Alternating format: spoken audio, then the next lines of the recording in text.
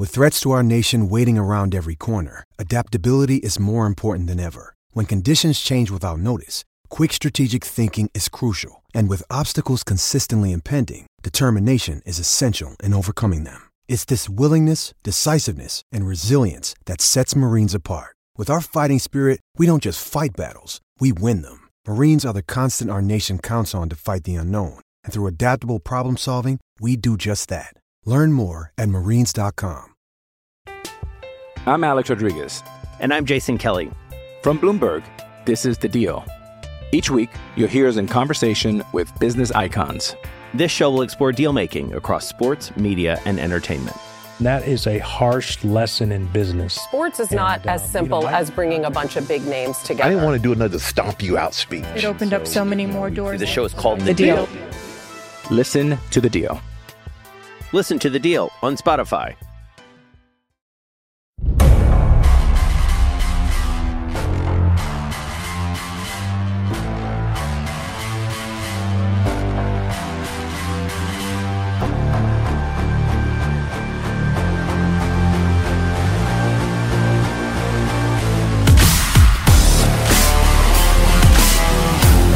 What's going on, everybody? Welcome back to the Turn the Jets podcast. I'm your host, Will Parkinson, at WillPaul11 on Twitter and Instagram. Got a very special pod for you in store today. We're going over my final mock draft, a few fan mailbag questions, and then we're joined by Randy Lang of NYJets.com. Should be an exciting show for you guys. We got 2 days left till the NFL draft. This pod will be dropping around 5 o'clock Eastern Tuesday night.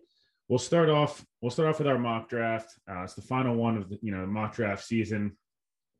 As much as everyone kind of makes fun of mock drafts, they are incredibly enjoyable to do. And I think it's something that, is okay to get yourself wrapped into. It kind of makes the NFL draft, which is probably at this point one of the biggest sports events of the year in this country, and just shows you how big the NFL brand really is. But I'll start off. Number 2, I want Zach Wilson. I think it's pretty much 100% solidified at this point. I said probably about 6 to 7 weeks ago I thought it was solidified. And obviously then they moved Sam and, kind of became all but a done deal. But I think, Douglas fell in love with Wilson's game and was, okay with the medicals, but that pro day really sold it on him, sold it for him, and talking to him in person and how he fits in the, Shanahan offense. And I think all of those things, he should be an exciting prospect. Somebody that I expect to come in and start day one.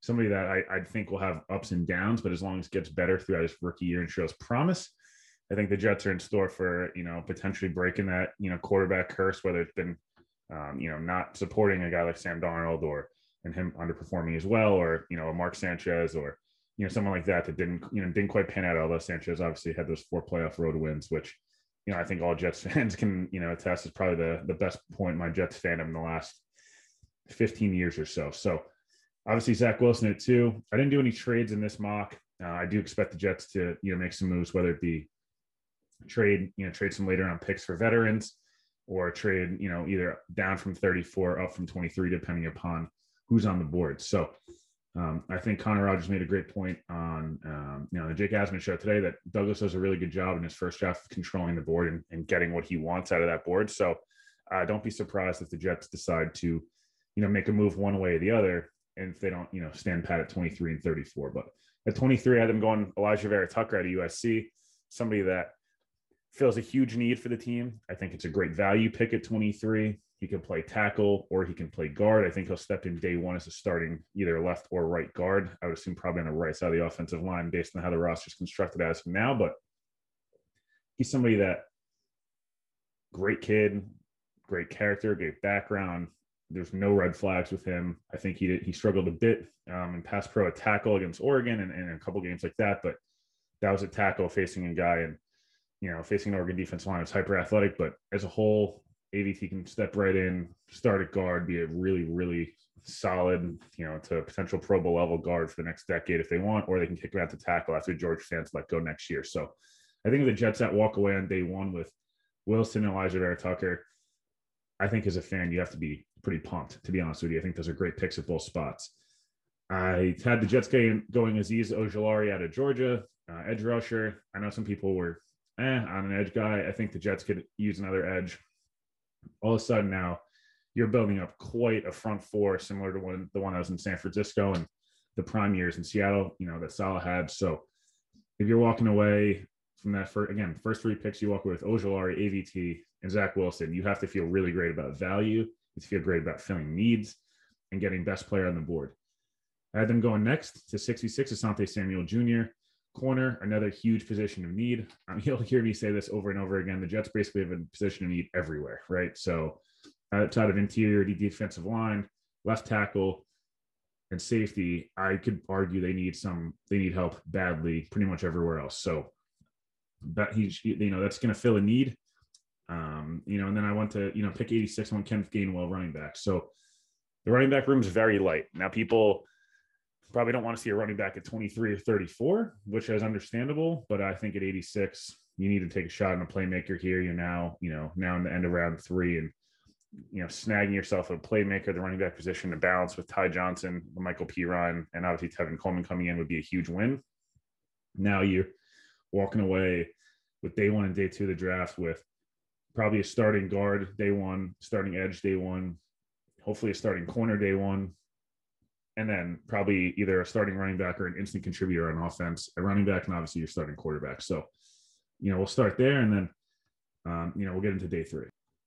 Day 3 had the Jets taking guys like Trey Smith at 107, Tulana Hufanga at 146, Josh Palmer, Shi Smith, Tay Gowan as well. So, coming away from this draft, I had the Jets getting a quarterback, 2 guards, a rover linebacker in Hufanga, 2 wide receivers, Shi Smith and Josh Palmer, who I think are good value at 154 and 186, present different kind of options. A running back in Kenneth Gainwell, Asante Samuel corner, and then Azeez Ojulari at edge. So, in my opinion, I'd probably rate, if the Jets walk away with this, which I felt was a realistic mock, maybe I gave it probably an 8.59, potentially a 10 if you were able to hit on one of those later round picks, and develop a guy like a Shi Smith or a Josh Palmer into a legitimate threat at wide receiver. So we'll move into the Twitter questions, but obviously final mock of the year, expecting similar results. I think the Jets will go. They're going to have to balance best player available and, on their board and need. I think you always go with best player available and you try to meet need with best player available, which I think AVT, Elijah Vera Tucker, and Azeez Ojulari in specific fit, when it came to that mock draft. So we'll get into some fan Twitter questions before we get into this interview with Randy Lang. Before we get into this interview with Randy Lang, let me go over a few Twitter questions I got sent over last night. Artie mentions, do you think it's, the Jets going early off offensive line early and often, and potentially skill positions, given the Jets' current situation, do you ultimately believe they need to develop more corners, or should they take a corner high in the draft? When it comes to corner, I've talked with some people, that have come on the podcast as well. I think within Saleh's scheme, being so zone based and having, the ability to try to rush the pass with 4 to 5 guys, ideally just that front 4, maybe one blitzer, as opposed to having to create these, creative schemes to get pressure. I do think corner is less of a priority. And they believe that they can protect these guys playing some, deep cover 3, as well as, adjusting based on opponent. So I don't expect the Jets to go corner round 1. I could see them at 34 going corner, or potentially at 66. So I definitely think corner is a huge need. It's a weak room. It's kind of Bryce Hall and a bunch of guys that, should be depth pieces, not starters. But at the same time, I think there's bigger needs on this team from a value perspective, unless a J.C. Horn or Patrick Surtain for some reason fall, which they will not. So I wouldn't expect the Jets to go corner round 1. If a Caleb Farley, Greg Newsome, maybe a Millen Fonwu, at 34, potentially 66, or Asante Samuel Jr., sure, but I don't see them going, corner round 1. Richard Lewis 6, tweeted out, get rich. Fire emoji tweeted out. I said offensive line and cornerback. Which position do you want to see the Jets upgrade most during the draft? I think they need to upgrade the receiver position, quite frankly. Running back and corner and offensive line are the 3 most glaring weaknesses, specifically guard, outside corner, and then obviously the running back room is very weak on either experience and honestly talent, considering some of the other running back rooms around the league. The receiver room is still, it's solid, and I think there's potential there to be pretty good, especially if Mims takes a leap this year or Corey Davis establishes himself as at least a 1B. But I mean, they're in a position where they could grab a serious threat at 23 or 34, or potentially in this deep class where there's 25, 30 draftable receivers, potentially more, with pretty decent grades on them. You could see potentially a Rondell Moore, Elijah Moore, Kadarius Toney at 34, a Rashad Bateman either at 23 or 34. Maybe one of the big three guys falls. I would be disappointed if the Jets didn't, address the receiver position, in this upcoming draft. I'd like to see them do so. Last question here before we get into this interview. Joe Horning wrote over, do you think the Jets should be targeting guys like Jason Owe and Jamin Davis, high ceiling, high potential, kind of freak athlete guys? When it comes to these guys, I believe the Jets will take swings on guys like this. They took a swing on Becton. They've taken swings in free agency on guys like a Carl Lawson, who's been really productive, but you're building, banking on him getting even better. You're banking on a guy like Jarrad Davis to come in and play out linebacker, where he struggled in the scheme in Detroit, but was a former first-round pick. A Corey Davis, who's high upside guy from, out of college, and then disappointed somewhat in Tennessee, but is, on a great trajectory and a good value contract. I can see 100% seeing the Jets, taking swings on those guys. Do I think they should take a swing on Owe?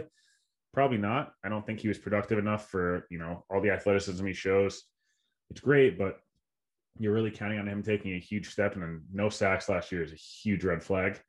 When it comes to Jamin Davis, I think depending on where they take him, I think he could be a really, special player in the league, but he went from being a guy that people had in round 4 and 5 to all of a sudden people are talking about, Chris Simmons had him go in the top 10 today. So again, I would be cautious of those guys, but I think Douglas will take huge swings on high character, high upside guys, where he thinks if he gets them in the hands of Saleh, Albrecht, LaFleur, and his coaching staff, that he can develop them into superstar talents and homegrown really good players.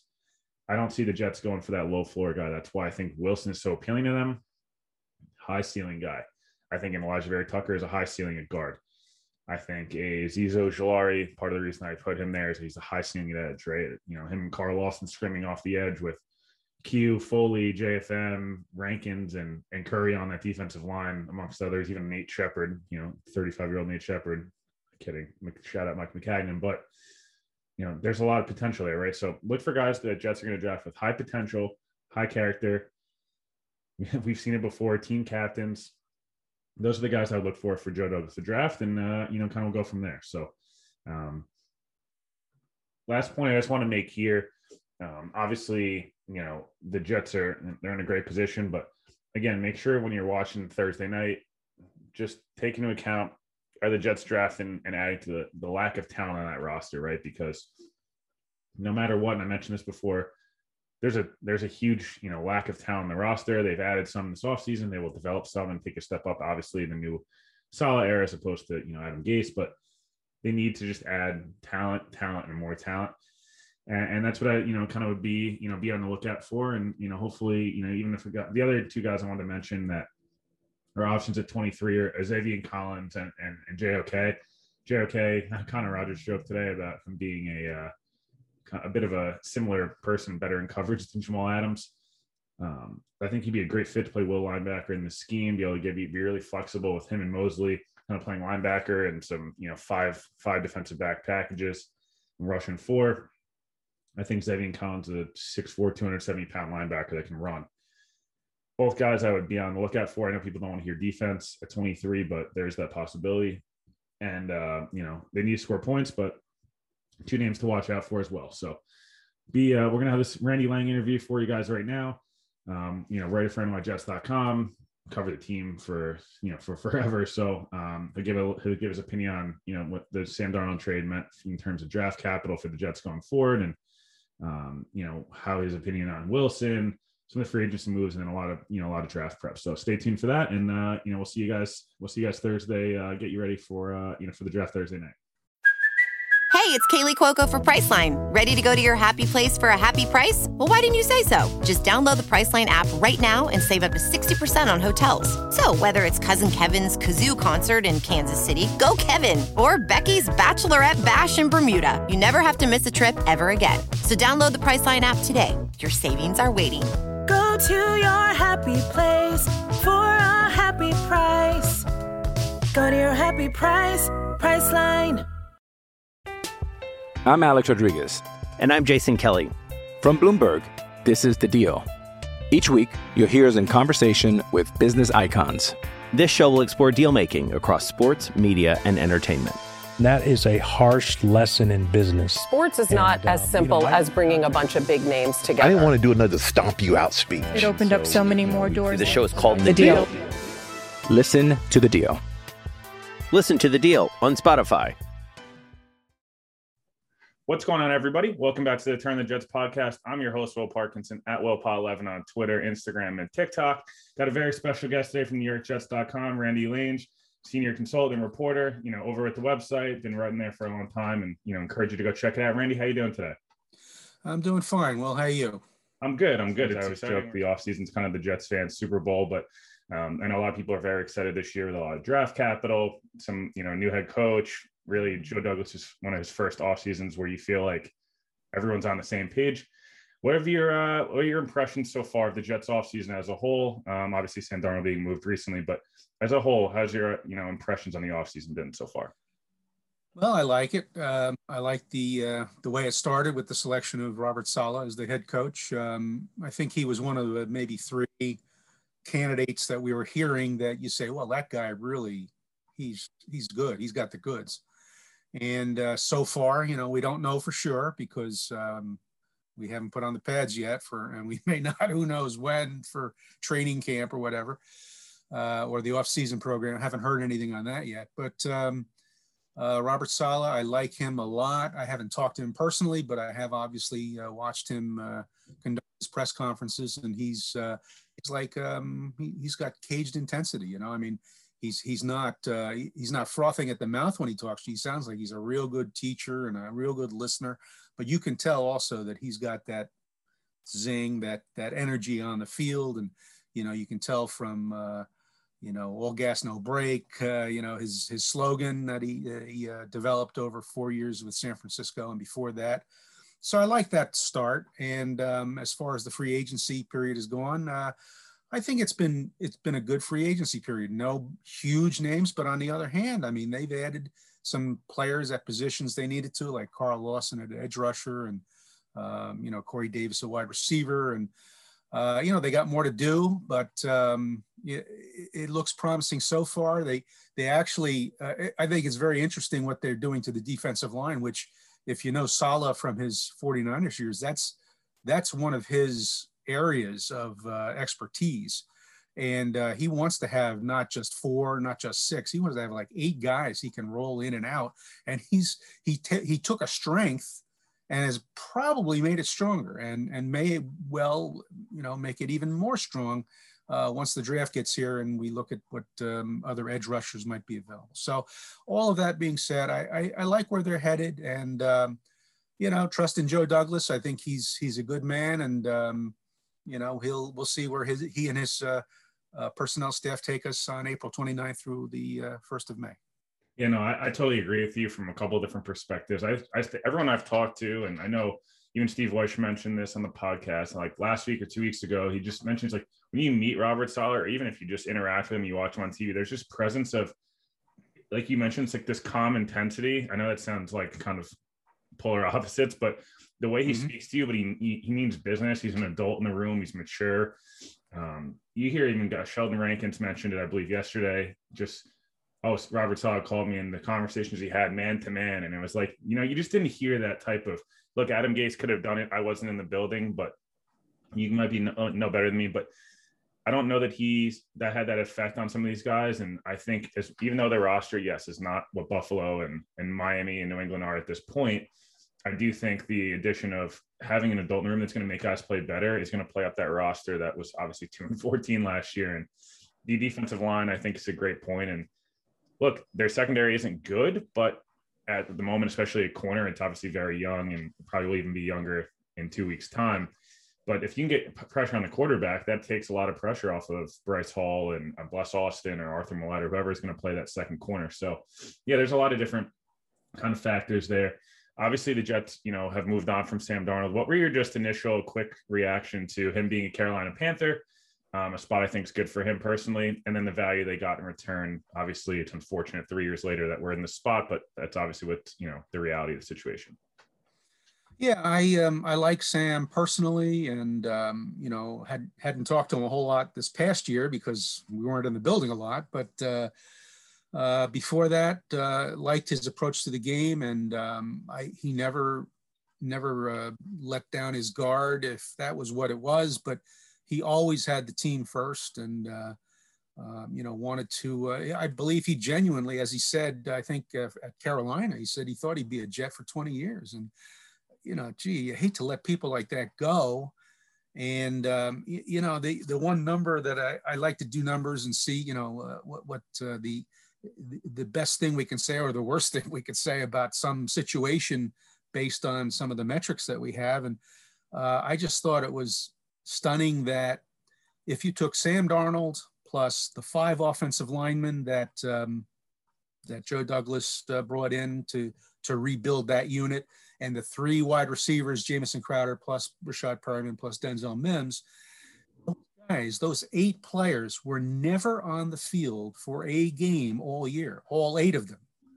Now that is amazing, because the 2 games where all of the linemen and the receivers were there, Darnold was out with the second part of his shoulder injury. So Sam never got the benefit of playing with that full complement of players surrounding him, which Joe Douglas said he was very much, you know, intent on getting Sam. The wide receivers never seemed to get on the field at the same time until late in the season. But, you know, by then, you know, we're looking at 0-13. So I feel very bad for Sam in that respect. But, you know, you do have to look at it from the other point of view, which is Joe Douglas didn't draft him. You know, Robert Saleh and Mike LaFleur didn't draft him.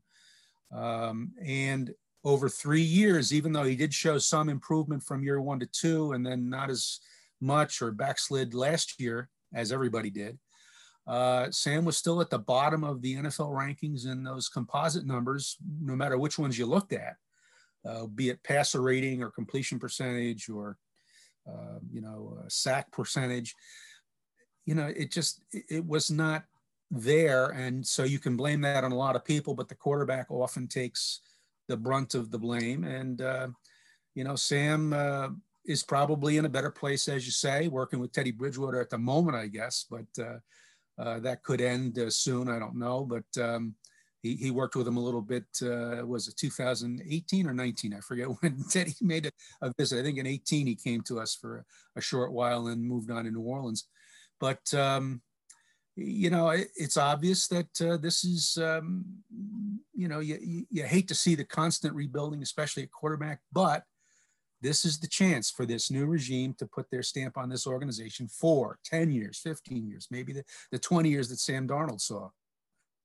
You know, everybody you pick is not a Tom Brady, but yeah, no, it's interesting when you make a good point there that, well, I think my biggest thing with Sam, and I don't want to go too much on Sam, but the biggest thing with me was not only just the talent around him. I just felt like Gase is such a bad coach, and I don't want to. We don't have to go down again. I don't want to go down the Gase route. Everyone's been down that 500 times, but it just feels like every time somebody left Gase, no matter where they were, like my biggest thing was the Dolphins tanked after firing Gase and got better. Like that, they took all the talent off the roster and they still were better because Brian Flores was so much better. And so, you know, I just expect very similar with Saleh in terms of guys that, you know, may have underperformed the last 2 years or last year specifically, obviously, are going to take that big jump back to what people probably the norm, maybe play a little bit over what they were playing. Right. So, and Sam included, I think Sam will be fine in Carolina. I think the Jets are probably in the best scenario, you know, money wise, pick wise. Going forward, have you, in terms of, you know, Zach Wilson, obviously looks like he's going to be the pick. There could be a shock on draft day that maybe it's Fields or Lance or someone like that. But as of now, my money is like 95%, 99 maybe percent on, you know, Zach Wilson being the pick. Have you gotten to watch him at all? And what are your impressions on, you know, presumptive next Jets starting quarterback? Yeah, well, I can't presume for myself or for the organization, because the one thing that Joe Douglas made very clear, he says he didn't hedge when somebody said, can we assume you're going to take a quarterback at number 2? Well, that's a fair assessment, he said, but no further comment on Zach Wilson. He just deflected everything, and as he should. I mean, let's keep a little mystery there. You know, I mean, it's not unknown that somebody sitting there with the second pick on draft day gets this huge bundle. A truck backs up to the complex and drops off about 4 more picks. But I don't think that's happening. And so then we're looking at, well, Zach Wilson or Justin Fields. You got the other names, Jones and Lance, but I don't think they're going that high. Some people do, but most people don't. Zach certainly had a great pro day, wowed the Jets, Joe Douglas, and all the other NFL teams, I think, except the Rams think they're pretty solid, so they didn't show up. But, he definitely has a flair about him. I mean, he among all his throws, he took, I don't know how many throws off balance and threw it 50 yards on the dime. And his whole approach, he said, his goal for the pro day was to show people something that maybe they didn't know I could do, or something that they hadn't seen, or, so it's like, you don't want him to be, razzle dazzle out there. You want him to be very sure of what he's doing. I mean, if he's Brett Favre, he better make sure that, he slings that ball every time to the right guy. Sam Darnold tried to do that. Most of the time looked okay, but sometimes didn't. You want Zach, if he's the guy, to be developing in the new system. And I think that's a key thing from what I can determine so far, is that I don't think that Joe Douglas and Robert Saleh wanted to get rid of Sam as quickly as possible, but I think that they really did see the system they want to run, more of a West Coast approach, and let's get a guy in who does that more to our liking. And again, because they didn't draft him, they weren't invested in him. So I think it was, that was a part of the dynamic of moving Sam, and also getting a decent return for what they traded. And I had 1 or 2 fans say, boy, they didn't get much for him. It's like, I was seeing that they weren't going to get a 2 for him, so I'm okay with it. I mean, I think the 2 and the 4 next year, the 6 this year will be the first payment on Sam. And, so you move on, and you want to see the team succeed, obviously. And now it's the Douglas Saleh operation completely. It's no longer, well, Joe just got here after the 2019 draft, and Saleh just got here early in the 21 off season. So, it's their turn, it's their show. And I know Jet fans, I agree with what you just said about, the Bills and the Dolphins, it's like they're past. It's like Jet fans are getting tired of, all right, here we are, and teams have fallen behind us, and now they're passing us again. What's that? What's that all about? It's like, let's get that fixed. And I think that, I can't swear to it, but I think it looks good that the Jets are on the way to getting that fixed, and they're going to start moving back up the ladder. It's funny that I've noticed from a national media perspective, obviously the Jets are usually good clickbait for people to kind of, whether it was, the draft process is flawed because the Jets were going to get Trevor Lawrence, or now it's former players going at the fan, whatever. The whole thing is funny to me because it just shows you that when the Jets finally got to put it together, how polarizing an organization they can be. And I do think, the division's tough, but also there's a lot of uncertainty everywhere in the division except for Buffalo at quarterback, right? I mean, the Patriots spent a lot of money, but that usually never works. Jets fans know that better than anybody. It's at most a 1 year, maybe 2 years if you're really lucky, success rate. And then you look at Miami, who knows if Tua is actually the guy. I'm not very high on Tua, and it's not because I think he's a bad kid or he's not talented. I just don't know how great he makes everybody else around him. It's hard to tell these Alabama players, especially because even Clemson, right? It's hard because they're so much more talented than everybody else recently that you never know who's really responsible for that. But, the division's interesting. And I think, look, the Jets have a much easier schedule. This as well as I do, that this year will be an easier schedule. They've got a lot of games that could be potentially like Tampa, New Orleans, which would be disaster road games. We'll be at home at least. And the extra game, Philly's not in a good spot right now, very much at all. Well, and then the other thing to say about Philly is let's get them at home and let's beat them, because the Jets have never beaten the Eagles in regular season play. The only pretty weird stat.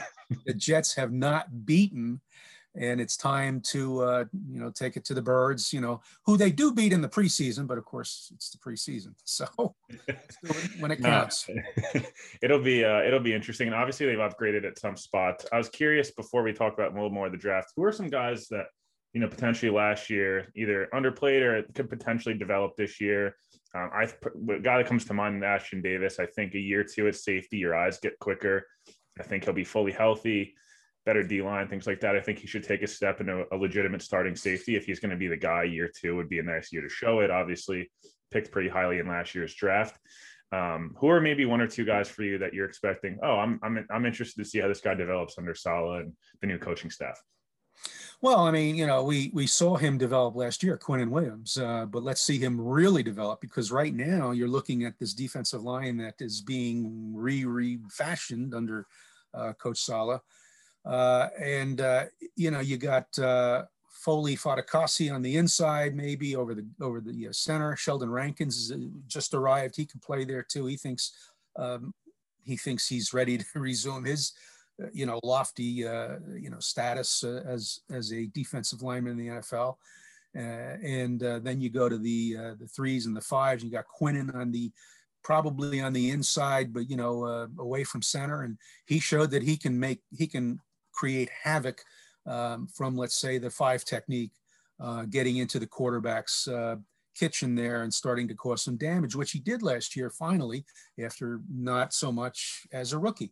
And then you put him on the outside, line up Carl Lawson next to him, or perhaps somebody in the draft. Now all of a sudden you've got that four-man line, which, when was the last time the Jets had a four-man line that really rushed the passer? I mean, do we go back to the sack exchange? I mean, wow, that's crazy, But even in the, like the Loggeman years in the 90s, the Dennis Byrd before he got injured, I mean, I was gonna say, I think maybe the last time, like truly the D line, I would say maybe early Herm Edwards years, and it was like Sean 2001, yeah. Ellis Abraham, sure.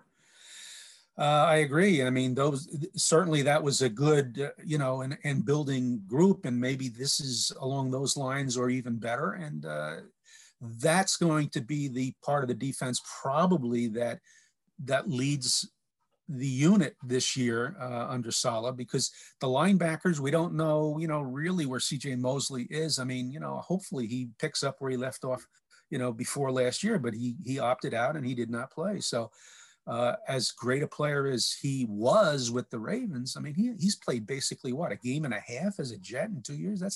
That's not a lot. So we need to see more of that, and the outside backers, Basham and, I forget who else we had out there, they depart. Neville Hewitt has not come back. So, I mean, not that those guys are going to, raise your boat, super high, but they were all good, solid role players. They probably are not here. And so, and then in the secondary, you worry about that. But, you mentioned, who do we look at? Well, Bryce Hall looked pretty good at moments last year at corner. I like Bless Austin's attitude. I don't know what his future is, but he's going to be fighting for a job. So you got corners at least. And then, as you mentioned, Ashton Davis, along with Marcus May, who we know is here for the year. And, then they brought in LaMarcus Joyner, I mean, good veteran presence at safety. All of a sudden, safety may stabilize. And so you can see the makings. You can see the plan, I think, at work. And whether it works out right away in the first year, I'm not sure. We'll see. But, the really important building, it's all over, is important. But on offense, the quarterback needs to get those tools around him. I love Jamison Crowder, but I mean, he's probably on the last year of his deal. Let's see what happens after that. You've got new, first or second wide receivers, with Corey Davis and with Keelan Cole, and you're going to probably bring in another guy. So let's see how wide receivers shake out. Running back, are we seeing a running back low in round one, high in round two? Because the top two backs there could be available. And, you might want to add to Tevin Coleman and to, LaMichael Perrine and add, not to go through the whole roster, but Ty Johnson's still there. Josh Adams just re-signed. So, that's possibly one of those understated positions. So you want to see that develop. You want to see the offensive line solidify. Mekhi Becton, I mean, that's not saying anything surprising there, but he looks like a monster for years to come. That's great. Is George Fant the guy on the right end, on the right side, or do they, look for the draft competition there? And it'll be interesting to see how guard shakes out. I like McGovern, but I don't know if he's going to stay at center. So we'll see how that all works out, because Dan Feeney is a really interesting cat from the Chargers.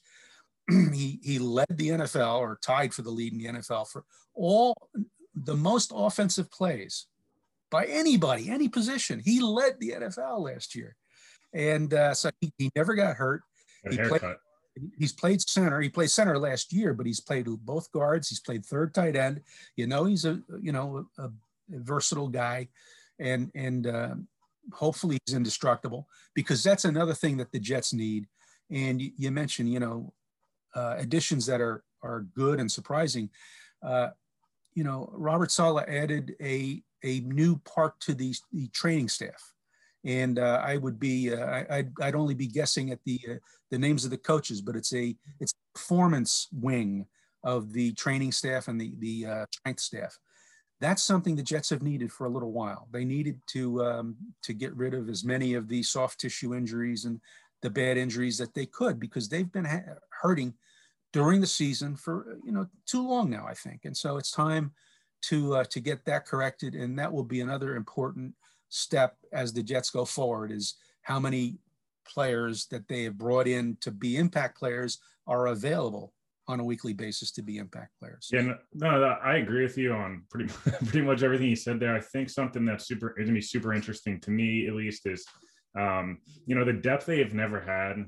I feel like, at least under Gase, it felt like if one guy gets hurt, the whole game plan was screwed, or the whole game, it was like you'd go into the week and of course all of a sudden there's 25 guys injured and things like that. That was difficult. Obviously, I know you mentioned before the 8 additions basically last year on offense, none of them played together.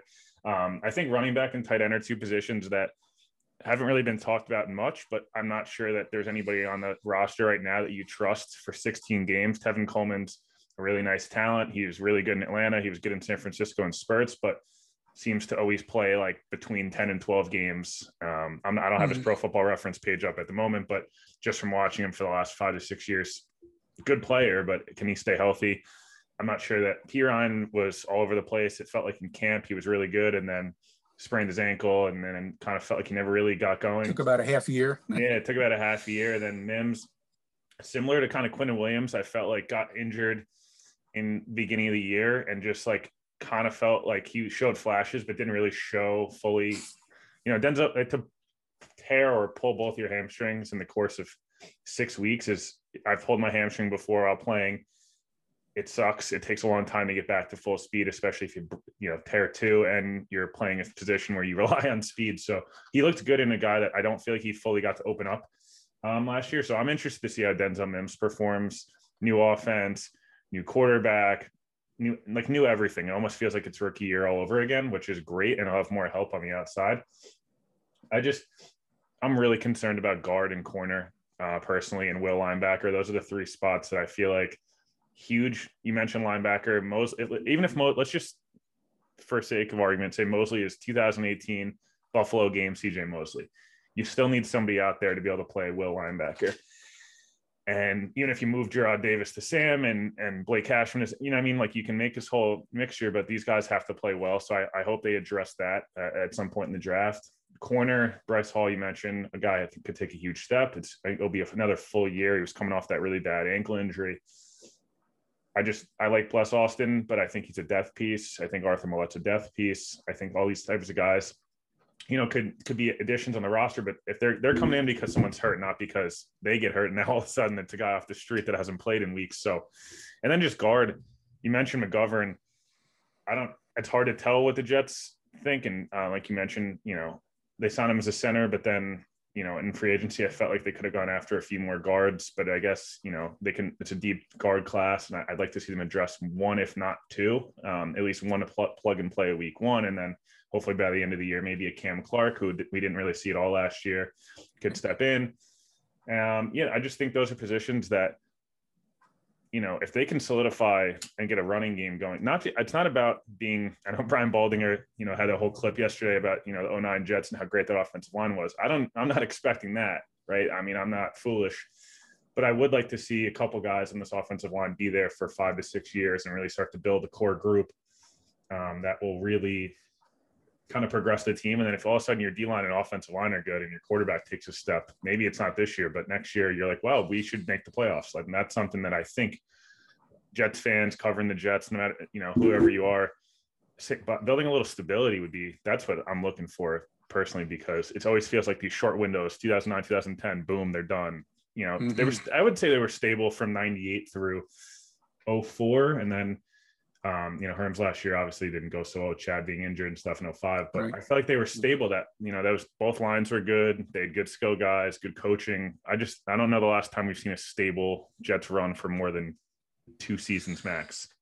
Well, you're right. And I mean, as much as I think we all loved Rex, and his thing, we got 2 years, and then I think he probably, I just get the sense that he was being a good soldier as he went along with, the personnel decisions, because he was not the man in charge of the personnel.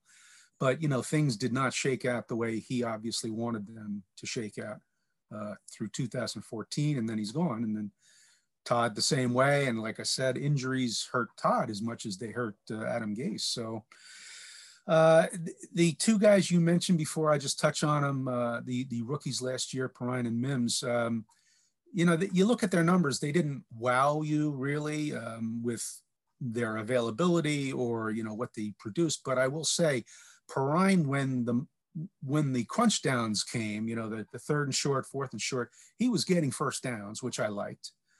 And then Mims, I mean, this guy didn't get a lot of opportunities, was hurt a bit of the year, but when he got downfield, he could take the ball away from people. And that's what you want to see down, the intermediate and the deep zones, and whatever, the man coverage that, 2-on-1, and he still comes away with that ball. He looked like that kind of receiver.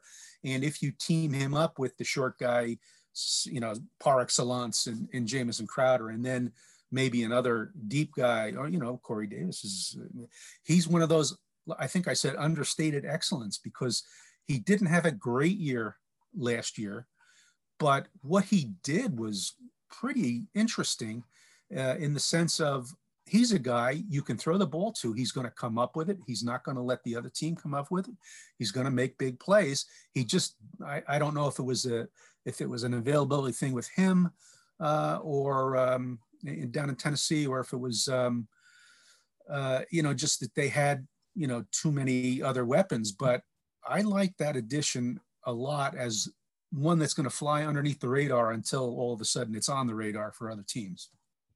Yeah, no, it's interesting. One guy you mentioned before, I know the Jets added Brad Deweese to the staff in terms of like a high performance, training director. He's going to come on the podcast in June. So people look at that's great. That one. Yeah, it'd be interesting to hear, something that, a lot of people have asked me is the almost overtraining some of these guys, and people overlift and overdo certain things, and why so many more injuries happen the last couple of years, it seems like, with the Jets, if there's something to correct there. So I'm interested in asking that, but no, I agree with you. And I think it'll be interesting to see Corey Davis, the guy he's a top 5 pick, and he's one of the best college careers I've ever seen. And even at a small school, and he's a talented guy. And I think the more targets, his production. Look, I don't think he's not going to be Julio Jones and Calvin Johnson or Randy Moss, but I think if he can get 1,000 yards, there's been very few Jets receivers that have gotten to that mark. And today's NFL, right. Brandon Marshall, I think, was the last one. Is that right? Yeah, probably Marshall. And then I just think back to like Lavernius Coles. Lavernius and Kirkpatrick and Keyshawn, but they didn't do it a lot, but they did it. And let's see one of those years where like Brandon Marshall in 2015. Holy crap! I mean, this guy, he had what 90 some. I don't know if he got 100 catches, but he had 6. Yeah, he got over 100. I feel like he was like, this is going off the top of my head, and if I get this right, I'm going to look it up after. I'm going to be pretty impressed. Okay. I think it was like 102, like 50 or 1,400, and like 1,400.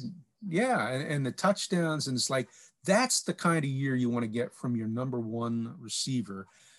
Corey thinks he can be that guy. All right, I'm glad that they he feels that way, and the other players they brought in are confident in that way. But we need to see it, obviously, and we need to see extended periods of time when they're showing that, which we haven't seen a lot of. So, but you're right. Yeah, let's let's get that receiver or that receiving core. I mean, the one important thing is it's not the one player necessarily, although if you get him, you love him and you ride him as long as you can. But let's see the units produce. Let's see the whole offense or the whole defense. Just do what they're supposed to do. Keep teams, on defense especially, keep them out of the red zone. Keep them, get them off the field on third down. The turnovers weren't too bad last year. I mean, the Jets finished better than they had in the last several years.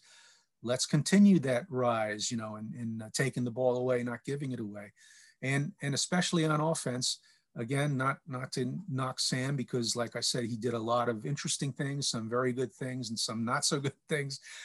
But, let's continue with that approach, which is the desired approach, which is don't turn the ball over, make the key plays, have the surrounding talent around you as much as possible, as opposed to half the time or a quarter of the time.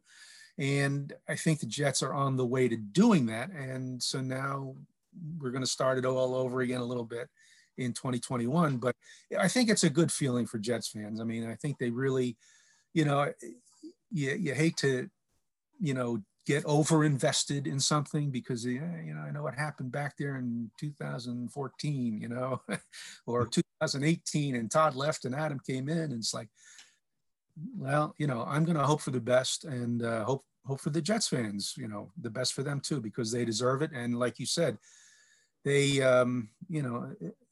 they're loyal. I mean, they don't like being passed by, but they also, they make the Jets a must-click team. You're right. I like them obviously, because a lot of people want to still follow them. A lot of people still. It's crazy. It's like a let's do something for them.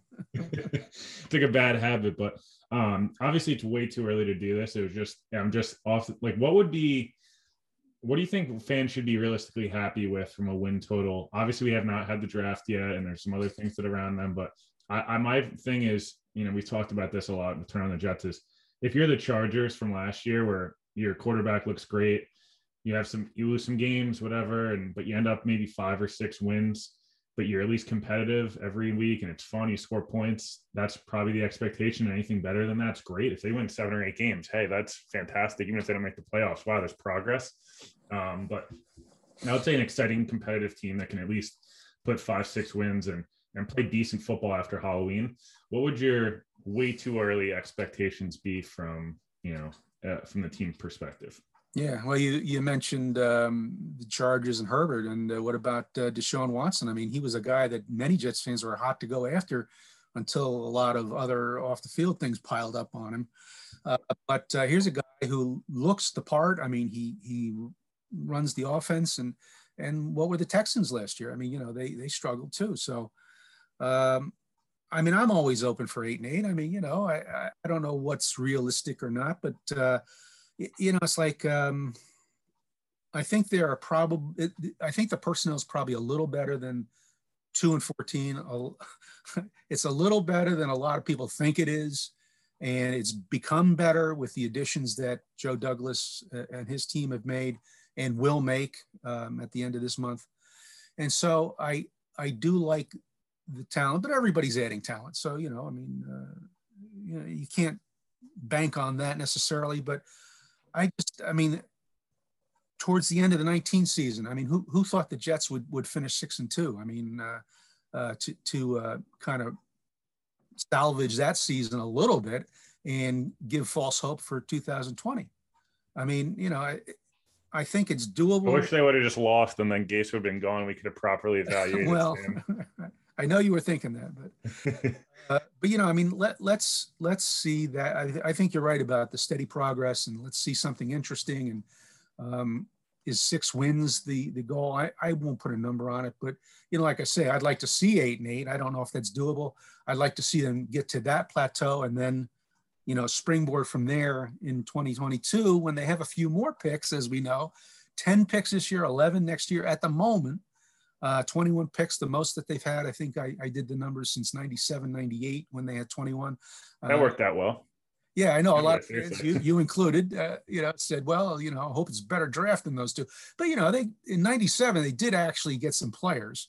98, I think Jason Fabini was about it. But the numbers do count. And so that's important as well. And so that's another reason to be optimistic about this new start here is not only are we starting with new head coach and the GM who's putting his stamp on the organization, but we're starting with a whole raft of new players and a new concept, new concepts on both sides of the ball.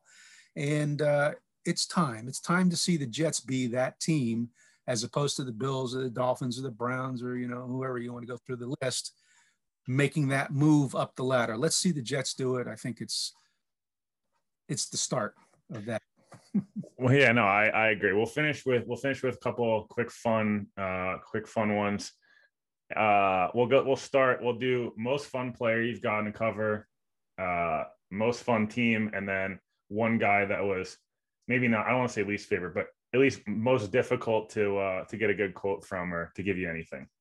All right. So what's the first one? We'll go favorite player to fun, or at least favorite or most fun, entertaining guy. Well, I always liked Jordan Jenkins. He's gone, but Jordan was always cooperative, always wanted to talk and was an honest cat, about, what went wrong, what went right. I like Marcus May in that regard too. He's a little understated for that because he, first 3 years was alongside of Jamal Adams, who did enough talking for the entire secondary probably. But Marcus May is another guy who, he loves being there. I mean, he loves being a Jet. You didn't hear any squawking out of him about the franchise tag. I don't think, I don't recall any. He wanted to be a Jet. He's going to get paid well for a year and then we'll see what happens next year. But another guy who loves the game and loves performing and is he's unselfish. And I mean, just go through the list and he's made some I think people are missing the boat on him if they don't think he can be one of the top safeties in the league. He's made so many great plays, maybe not every week, but, you look at the team around him, maybe that had something to do with it, but he has made some excellent plays. Well, I think he's going to make a Pro Bowl this year based on the fact that safety is a reliant position. Mm-hmm. And if they get edge pressure, he's been really impressive. He's probably been a top between 7 and 12. Safety the last 2 years, and if the defense gets better, he could probably take a step to maybe 4 or 5, and then all of a sudden you're probably playing a Pro Bowl, and people will be a little bit more. They'll be a little higher on Marcus May than maybe they are at the moment. Yeah, no, that's a great point because it's starting up front with the organization, obviously, and with the defense. So, all right. So then the second question. I was going to say most fun team to cover. Most fun team. I don't want to short anybody. I mean, 2004 was a really great year to cover the Jets. I mean, I got to know Curtis Martin really well, helped to, in my small way to elevate him into the Hall of Fame. I don't want to, that doesn't sound right, but I love Curtis. So I love Curtis, and I did everything I could to make sure that people realized that he belonged in the Pro Football Hall of Fame, which a lot of other people did. But, I go back to 97, 98 because I used to cover Bill Parcells when I covered the Giants back in the mid 80s. Some fans of mine of a certain age will remember that. I'd love to tell you I was born and not make you feel bad, but I was not born in the 80s. Exactly. So. Right. No, I was with an independent team newspaper, and I covered the Jets of 86 and Parcells' first Super Bowl. And in 90, I left that paper, go to the Bergen Record, cover the Giant. I'm sorry, did I say Jets? I meant the Giants, right? And again in 90 for their next Super Bowl. And Parcells coming to the Jets was kind of like, yeah, okay. I mean, I can work with this guy. I mean, a lot of people think he's difficult and so on. I have no problems with him. And especially with the winning attitude that he brought and the culture shift. And so, that to me is, was a fun time, a fun period, a lot of fun players. They almost, once again, the train stopped in Denver, the Jets landed in Denver. But but still a very promising development and a culture change. And I think that's what we all need to and want to see here. I mean, it's been talked about a culture change. If they can do anything, if Robert Saleh and Joe Douglas can do, and his coaching staff can do what the Parcells group did back in the late 90s, we're onto something. Yeah, no, it's interesting. I went to grab this. I have this when I was a kid. I have a Curtis Martin game worn helmet. Oh, there you go. Which is pretty cool. I'm going to tweet that picture out actually after this. But yeah, no, I agree with you. I think, from a perspective of my favorite teams were obviously when I was, a kid and being able to go to training camp and stuff like that. Curtis Martin's one of my all-time favorite players. And it's not even just because he's just like a great person. He's from my grandma's hometown. I've met him a ton of times. He's like just personable, humble guy that just happened to run for 14,000 yards and won a rushing title in his 30s. So, I love those teams, but 2010 for me is probably team was so freaking good. And I went to Cortland and they were training camp in Cortland. There's the whole, there's the whole package that for me, I still can't believe that team didn't win the Super Bowl. 98, that Denver team smoked Atlanta in the Super Bowl. And I think the Jets probably win that game. Yeah, I think so. And I think the Jets probably win 2010 too. Yeah. I don't know. I think they could have won it. Every time I feel like the Jets have been close to a Super Bowl, whoever they would have played in the Super Bowl, they probably would have beaten.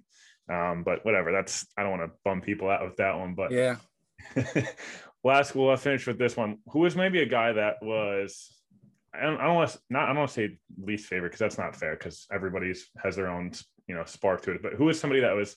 I know Rich Cimini was on and he mentioned he was like him and Revis used to get into it a little bit, or Keyshawn was difficult because you never knew what you were going to get. Who was maybe a guy that everybody in the fans were obsessed with, but from a media perspective could be difficult, I guess. Well, Keyshawn's an interesting dude because what I remember about Keyshawn was back in the day when the Jets public relations department printed out the clips every day as opposed to sending them out via email. How many trees died for that, right? But that stack, was about that thick on the heavy days, on Wednesdays and Thursdays and so on game days, on Mondays. Keyshawn wanted that clip package delivered to his chair in the locker room, his little stool, and every day. And he read everything that everybody wrote, I think. I mean, unless he skipped over a few. Polar opposite of Sam having no social media. And then you have Keyshawn who is like, I want to see every single quote. Yeah. And then you'd come in for the locker room session and he'd say, hey, Lang, what were you saying about me, not being able to make catches in the big play? And he'd go into this whole, rant with me. It's like, gee, I don't know. I don't think I did anything wrong, but I guess I'll have to go along with this. And then all of a sudden, when he was done with his topic of the day, he said, okay, what do you guys need? And so it's like, all right, it was never meant, mean-spiritedly from Keyshawn. I mean, I think it was meant, he was just being a pain in the butt, but he also was showing that he cared and he read everybody and he knew what he was talking about. And, whether he did or not, that's the impression he gave you. He knew everything. So God bless him. And he's doing a good job, in media now. I go back to safeties. I don't seem to have a good run with safeties. Calvin Pryor was kind of tough to talk to. The Louisville Slugger. Yeah. And I know, Jet fans from back in the early 90s, Brian Washington was, he's a good player, but he was very hard to deal with.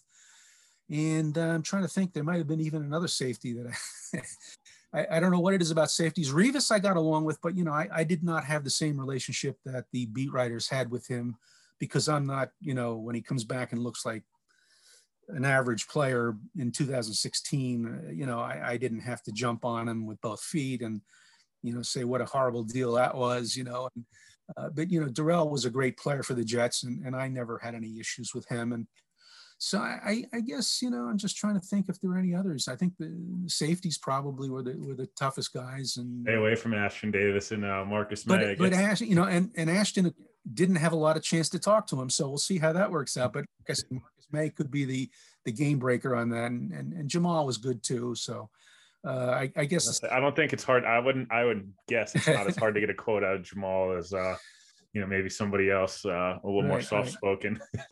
Yeah, except cool. Jamal is another one of those guys who would tell you when he was upset. And so, all right, I guess, I didn't please Jamal today, but we'll work on that, I'll go home and work on that. Yeah, he's doing his thing in Seattle, and now Marcus is the guy, and so I think the position's making a turn for me, and we'll see how that works out in 2021 and beyond. Yeah, no, I obviously some great stuff, and I think it's like you said, there's a lot of reason for optimism. Obviously, the expectations couldn't be much lower than they were this year. They almost went defeated, so a lot of new optimism, a lot of things around the team. Make sure to read all your stuff on the site, the Jets site as a whole. I think you do get some really good content on there, and it's, it's something that I think people will really enjoy. Make sure you follow Our Laying Jets on Twitter, and the whole 9 yards. And we really appreciate you coming on the pod today and, talking a little Jets football. Thanks for having me on. Well, I really appreciate it. And I don't think I ran into you at Cortland, but we had a time up there, didn't we? Yeah, no, it was fun. I wish they would go back to that or to Hofstra, because the team seemed to be better when they were doing that and not in Florham Park for 12 months. That was Rex's philosophy, but I don't think that's going to happen in the near future. So it's unfortunate, but hey, no, we appreciate it, and we'll talk soon. You got it. Thanks a lot, Will.